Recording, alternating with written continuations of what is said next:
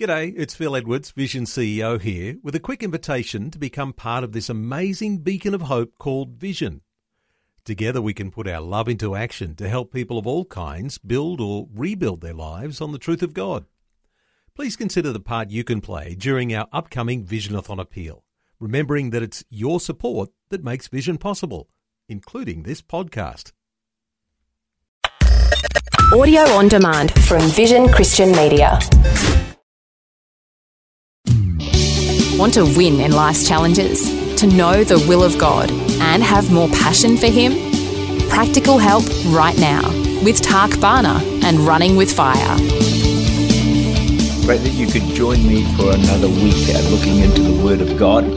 Some of you will know the song that we sing. Maybe not every one of us will know it, but it's the words are, every praise is to our God. Every praise is to our God. Every word of worship with one accord. Every praise is to our God. Sing hallelujah to our God. Glory, hallelujah. I don't know if you know that song, but it's a song or singing a song, or this particular song became a weapon when 9-year-old Willie Myrick was kidnapped in his driveway in Atlanta. So the man threw him in the back of his car, and Willie just kept singing the song, every praise is to our God, every word of worship in one accord.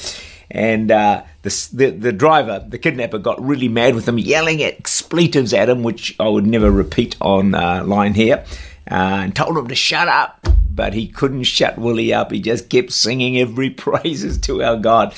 So after 3 hours of driving around, he stopped the car. He got tired of Willie singing and opened the door and threw him out.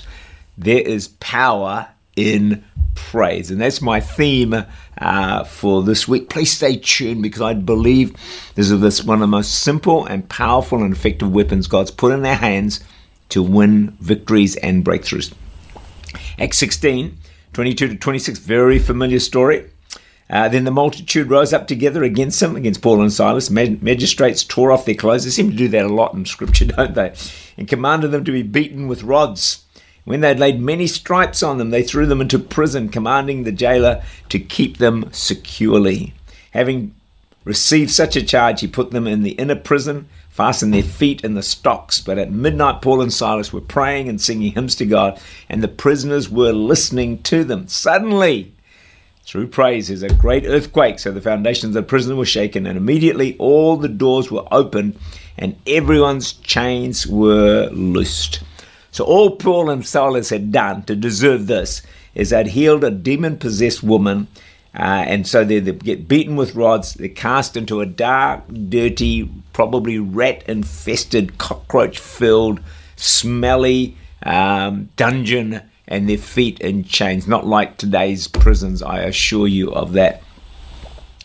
So, what do? In the midst of this massive trial, darkness upon darkness, would you believe they sing and they praise? Like, I sometimes read that story and I think, like, how did you do that?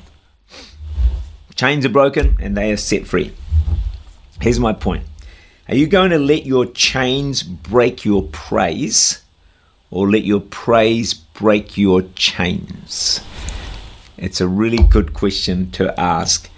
Some of you go to church, maybe you went last Sunday, and you just felt you couldn't even sing, you couldn't worship, join the team, because you felt so bound, so heavy, so depressed, so downcast, so troubled in such darkness that you just could not get into it.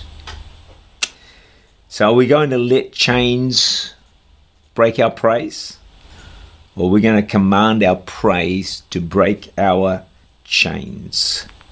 My message to you for this week is very simple. Don't let your chains, your struggles, your pain dictate your praise. Don't let them tell you how high your praise can go. Tell your chains, hey, you're not going to limit my praise. You're not going to keep me bound and defeated. You're not going to keep me quiet.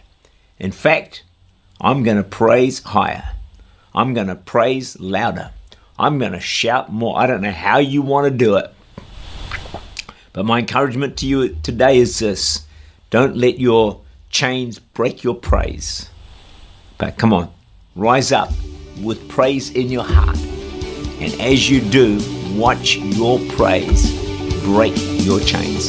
There is amazing power in praise. Tak Bhana is the Senior Pastor of Church Unlimited in Auckland, New Zealand. For more information, to make contact or to listen again, look for Running with Fire at our website, vision.org.au.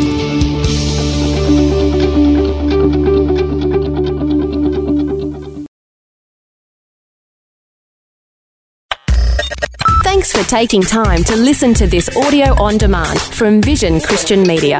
To find out more about us, go to vision.org.au.